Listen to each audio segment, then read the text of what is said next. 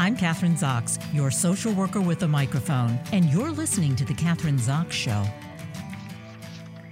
Joining me today is CJ Gross, author of What's Your Zip Code Story? Understanding and Overcoming Class Bias in the Workplace. Within the past 5 years, diversity and inclusion, as well as unconscious bias, have been the main drivers of organizational training, politics, and community engagement.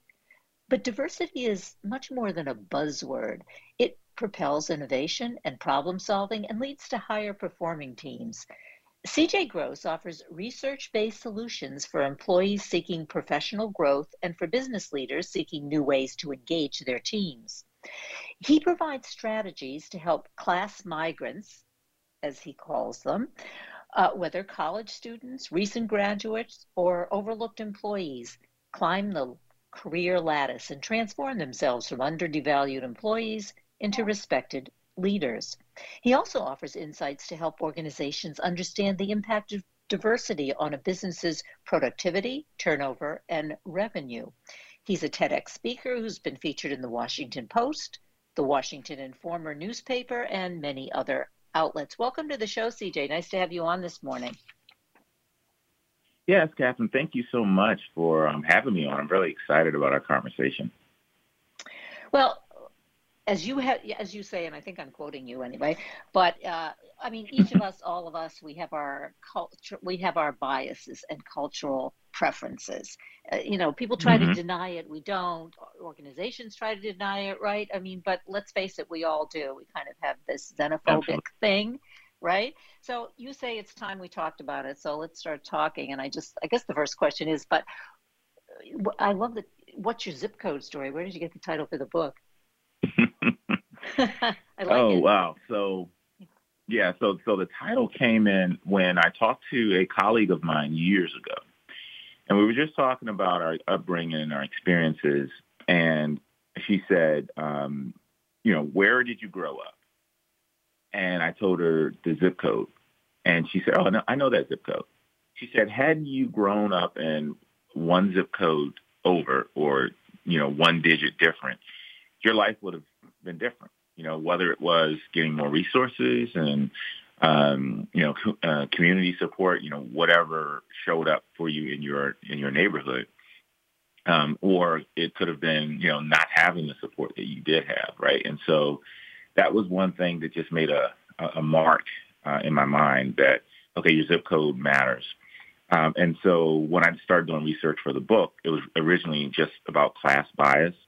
And the more I did research around class, zip code just kept coming up. And the United States Census Bureau determines your mortality, your level of health, quality of health care, your experience with crime, education level, income level. There's other factors that the United States Census Bureau determines just from your zip code story, right? And so we have that, that thought that, everyone grew up in some neighborhood where there was a zip code that you didn't want to be in, and there was a zip code that people wanted to be in, or there was a story about how that group of people had more resources or was more successful. Or when we were kids and it was Halloween, we knew what neighborhood to go to get the full candy bars, right? So it's always there. It's always something that is driving us, a conversation. And so the zip code story is obviously not just about where we grew up. It's about how we grew up. So it's about those experiences that you had growing up. It's about the conversations around the dinner table. It's about the sights and sounds outside of your door. And this is the backdrop for how we see the world and connect with others. This is a short story, but when you're talking about what, zip code has to do with all kinds of things, right? Healthcare, school system, everything. And it's not just this all-encompassing word class, but when my kids grew up in a suburban community outside of Albany, and what they learned is, you're talking about getting the Halloween candy. If you go to the bigger houses, you can't get to as many houses as quickly. Better to be in the not so good zip code in the next town over, where you could get all kinds of candy right away because the houses were close together. Anyway, that's just a little aside. Oh, see, yeah, Yes, that's yeah, exactly what the zip code story is about. It's whatever yeah. story comes out of that region that creates, direction and, whether you're going to get more candy or not. That's really interesting. Yeah. But okay, but it does. The zip code counts, and we're talking about. Well, obviously, you're the expert in terms of diversity and inclusion and Hmm. equity and how this relates to the workplace. And I guess tradition, companies will say, "Oh, we have a diverse population. We hire HR hires people who have diverse color, religion, all those kinds of things." Hmm. But in reality, they once a person is hired, nothing happens once they get into the organization because it really doesn't include inclusion. It may be just Right. diversity and hiring practices. So talk to us about that. Absolutely. Yeah, absolutely, Kathryn. I think that when we look at companies who do have, diversity, there are, just about every company has diversity in some way, some form, some fashion. Usually when they say diversity, they're looking at a couple of things. They're looking at race, they're looking at gender, sexual orientation. But there are obviously other forms of diversity. So what happens is, I'll give you a case study. So I worked with a engineering consulting firm, construction management consulting firm, one of the largest in North America. And they said, hey, we have diversity, but what we find is when we go in and look at the numbers, the diversity comes through the door and stays about 18 months, and about 25% start to trickle off after 18 months, and the numbers just continue to go down. And they leave and they go to their competitors because of what you just mentioned. There is diversity within the organization, and then there's inclusion. Inclusion happens in different ways. So inclusion is when someone's invited to a conversation, or invited to lunch, or invited to a stretch project, or invited to meetings where there's opportunities for growth, just hearing information, right? So that's what inclusion is. But the sense of belonging is also where we fall short within our organizations, because in order to get to belonging, people have to feel like they belong. They have to feel like they're not just being a diversity hire. Here, case in point, same company lost a $100 million contract, which they brought us in to try to figure out what happened. And they said, well, the company said that we didn't have a diverse pitch team, which they didn't. They had pretty much all, white men and one woman. And so what happened was there was a woman included. She was included, but there was not a sense of belonging. So when it came to answering questions and finding out who was actually an expert on the project, she didn't feel comfortable speaking up.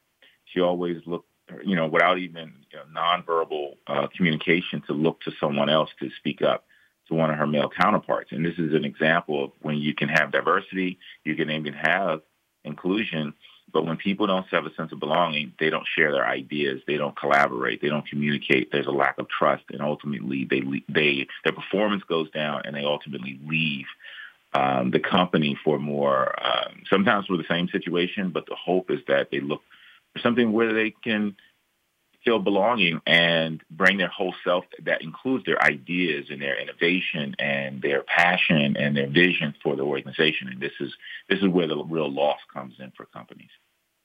So in that case, what did you do? I mean, in terms of strategies to help that particular company? And then I guess another question would be, how do you prevent that from happening? Yeah, before that happens, going into a company or an organization. Well, we do assessments, we do trainings, keynotes, coaching, strategy sessions, e-learning. So these are all tools, right? And so one strategy does not work for all companies. So this particular company had major blind spots, and they are, I never say their name because they're always used as a case study. And one of the challenges was the thinking. One of the things they said was, we can't find people of color and women who want to be project leads or who want to go out in the field and get their hands dirty. And it absolutely was not the case. It was their approach. So we had to change the thinking. We also had to change, and this is huge for a lot of companies, but this one, again, is a case study for a reason, how they source resumes. They only looked at the 3 top engineering schools in the country. 83% of those in the C-suite came from those schools. Now, you can imagine going in an interview and you're not from one of those schools, right? No matter what your background or your race or your gender or any of those things, that person's looking at your resume and they're like, okay, cool, this looks good. Asking questions. However, the same level of person comes in with the same level of experience, same degree, but from a different school in one of those top 3 schools. That person has a greater chance of gaining entry into the organization. And they don't; those schools were not diverse, so they were not finding diverse candidates. And when we highlighted this again. This is the mindset. It needs to change before systems change, before organizational culture change. The mindset of the leadership has to change because when we showed them, you're not getting the numbers because you are only focusing on the top 3 where they don't have the demographics you're looking for. They looked at us and said, "So you're saying we should double down on our resources for those schools?" And so these are engineers. These are people with 5-year degrees from top level engineering schools, right? And so they're not people who are not smart. And so in our organization, what we do is educate people on the brain science behind unconscious bias. It's not fair to say, "Hey, you're not choosing someone because of your race or your gender or level of education or your wealth or upbringing," which could be true. But what we really want to focus on is the brain science that's actually making the mechanism behind the scene that's making this happen. We call it behind the curtain. And so, especially with engineering companies, any left-brain operation type of organizations or leadership, they are always looking at the bottom line. So with this particular company, we educated them on the brain science. We also looked at the systems. The systems will always produce what the system is designed to produce. So if it's designed to produce a certain, gender, a certain race, or certain school, it will continue to produce that. So we did deep work with them. We're still working with them years later. And ultimately, in order for this to shift, we have to have the leaders who are diverse and inclusive. When I say diverse, I don't mean like skin color or race or gender.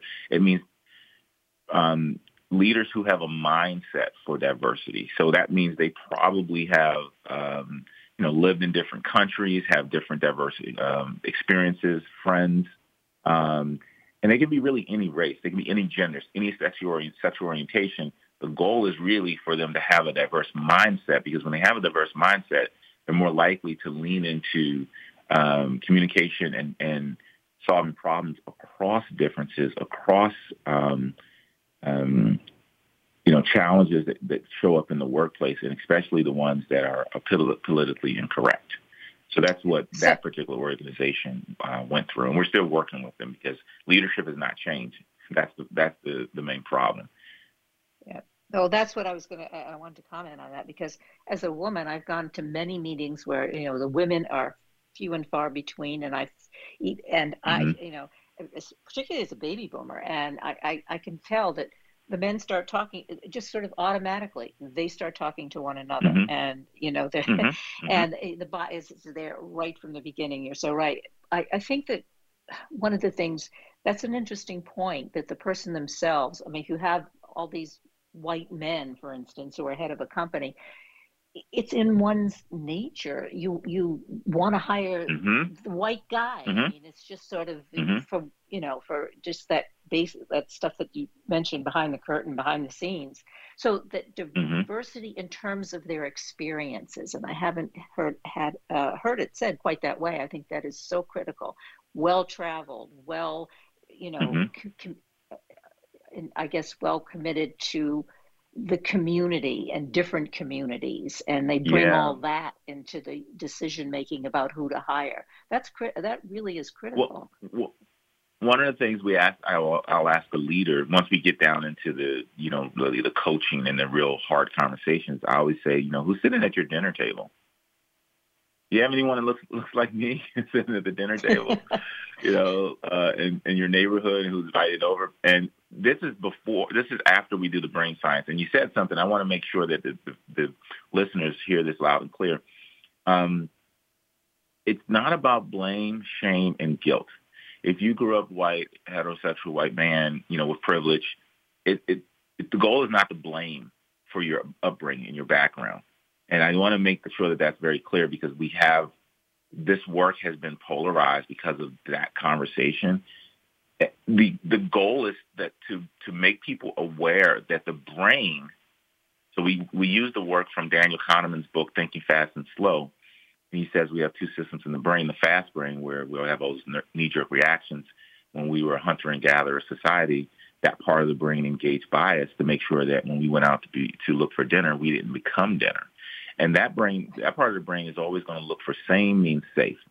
Same means safe. And whether it's getting on an airplane and sitting next to, that's an exercise that we do. Like, who do you sit next to on an airplane? And it's really, those answers are really interesting. And the goal is not to have people feel bad about the decisions they make, even if they're in theory politically incorrect, because if we don't get down to the base root of the genesis of thinking, then we will never get to mitigating the bias. So we have to be honest with our own biases. And then we can say, okay, so if I have a bias for, women who are strong in communication, I need to be aware of that, because if I'm trying to hire someone who's going to be my COO, that person is going to be a strong person if I'm looking for diversity. So I need to deal with that internally, and that may take time. And so when there's not any opportunities for leaders to shift and change, and bring in more leaders, it takes a longer period of time for that to happen. Who you sit beside on the airplane? I have a little story for that one too, because my son is my son is a white male, I would say privileged. His fiance is Asian, and we always joke because she's Korean, but everyone thinks she's Chinese, and we get into all that. But anyway, it's very funny. So she was taking an airlines, the airlines where you don't have an assigned seat. And she was getting from West Coast to East Coast, and she stopped in, I guess she had to change planes in Detroit. And anyway, she gets back, she's on the plane, and there are like probably 10 or 20 seats available. And an Asian mom gets on with her son, who's about 10 years old, and she says to him, "Where do you want to sit? You can sit wherever you want, honey, wherever there's an open seat." And my son's fiance is sitting there, and she said, "I'm the only Asian, as she can see, the only Asian person." And the little boy he said, "I want to sit there, mommy," and he wanted to sit right beside her. And it sort of just proves your point, right? Yeah, that's it. I mean, and that is the question we ask when we first start the unconscious bias, because what it does is it allows people to share their biases, because they feel validated and saying, hey, I'm on a flight for, as you mentioned, we, say you don't have a seat designation and you're on a 5-hour flight. And people will always say, I want to sit next to this person who is dressed in a suit, because in my mind, they're professional. Or I want to sit next to, and one of the things I found out was, and this is really important for people who have different, when you're looking at diversity, something that came up for me, which was a blind spot, which is a lot of women said, I want to sit next to another woman. And initially I was like, oh, what's going on with that? And so the conversation came up that there are lots of assaults that happen. And whether it's assault or men make, women feel uncomfortable, or, things have happened, which I was not privy to. And so just asking that specific question allowed a lot to come up. And as you mentioned with your son and his fiance, those types of questions are a lot easy to talk about and answer when it's not in the workplace, when you can validate it, or you can look at it from an objective place. And the work we do, because again, my background is actually engineering, and so the goal is really to objectify what's happening so that we can fix it, so that we can strategize and come up with solutions that are inclusive for all people, no matter what your background, no matter what you look like, no matter whether you come from privilege or in theory, or either non-privilege, or you're white, black, blue, green, whatever your religion is. The goal is this conversation needs to be inclusive of everyone, so that we can solve more problems in our organizations, and ultimately have better leadership and better organizations. So we have to be aware, number one, which is obviously that's what you do, helping people to become aware and be able to discuss what we've been discussing during the show, for instance, because people are really reluctant to do that and to admit it. Admit, I have this bias and talk about it. Because if you don't start there, as a social worker, I guess I keep hammering on that, but then the the change becomes cognitive, and adhering to the rules and what you're supposed to do, but that doesn't really get you anywhere. And I, right, in terms of the organization, for instance, I mean, because there is research, and maybe you could talk about this. We don't have that much time left. When companies are able to do that, or organizations are able to be diverse, have diversity and inclusion and equity, what that does for the company, what that does for the bottom line, because let's face it, that's what organizations, that's what they want. How's this going to help my bottom line, right? Absolutely. And so that is actually my focus. When I walk into an organization, usually it is, it's not diverse. I focus on two things. I focus on the brain science, which is objective, makes people feel comfortable because it's something that's quantifiable. And then I focus on the next thing is the bottom line, as you mentioned, the business case. So there are tons of research and studies out there. One is by Inc. magazine. They did an article that says companies who have diversity are 152% more likely to understand their clients' needs when they're working with diverse markets. And obviously that leads to more sales, leads to more innovation, leads to market share, increasing market share.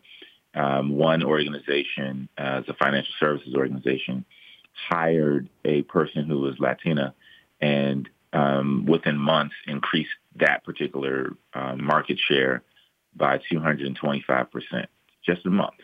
And so it's not hard to really, those are the numbers, but it's not really hard to comprehend when you have a market that you're not tapped into and you have someone from that market who knows how the community of that market works, how the buying power and the hierarchy and families and, whatever it is, it's really a no-brainer, right? And so, however, companies still, when we get to the top level of organizations to really do the work, they want to hear their numbers. They need to hear the case studies. And one of the things I always say to them, and I know we're running out of time here, I'll just say this quickly. At the end of all my stories, and they sometimes laugh and it's interesting. They love numbers and facts. I say, okay, so the last case study is, does anybody remember what happened to Blockbusters?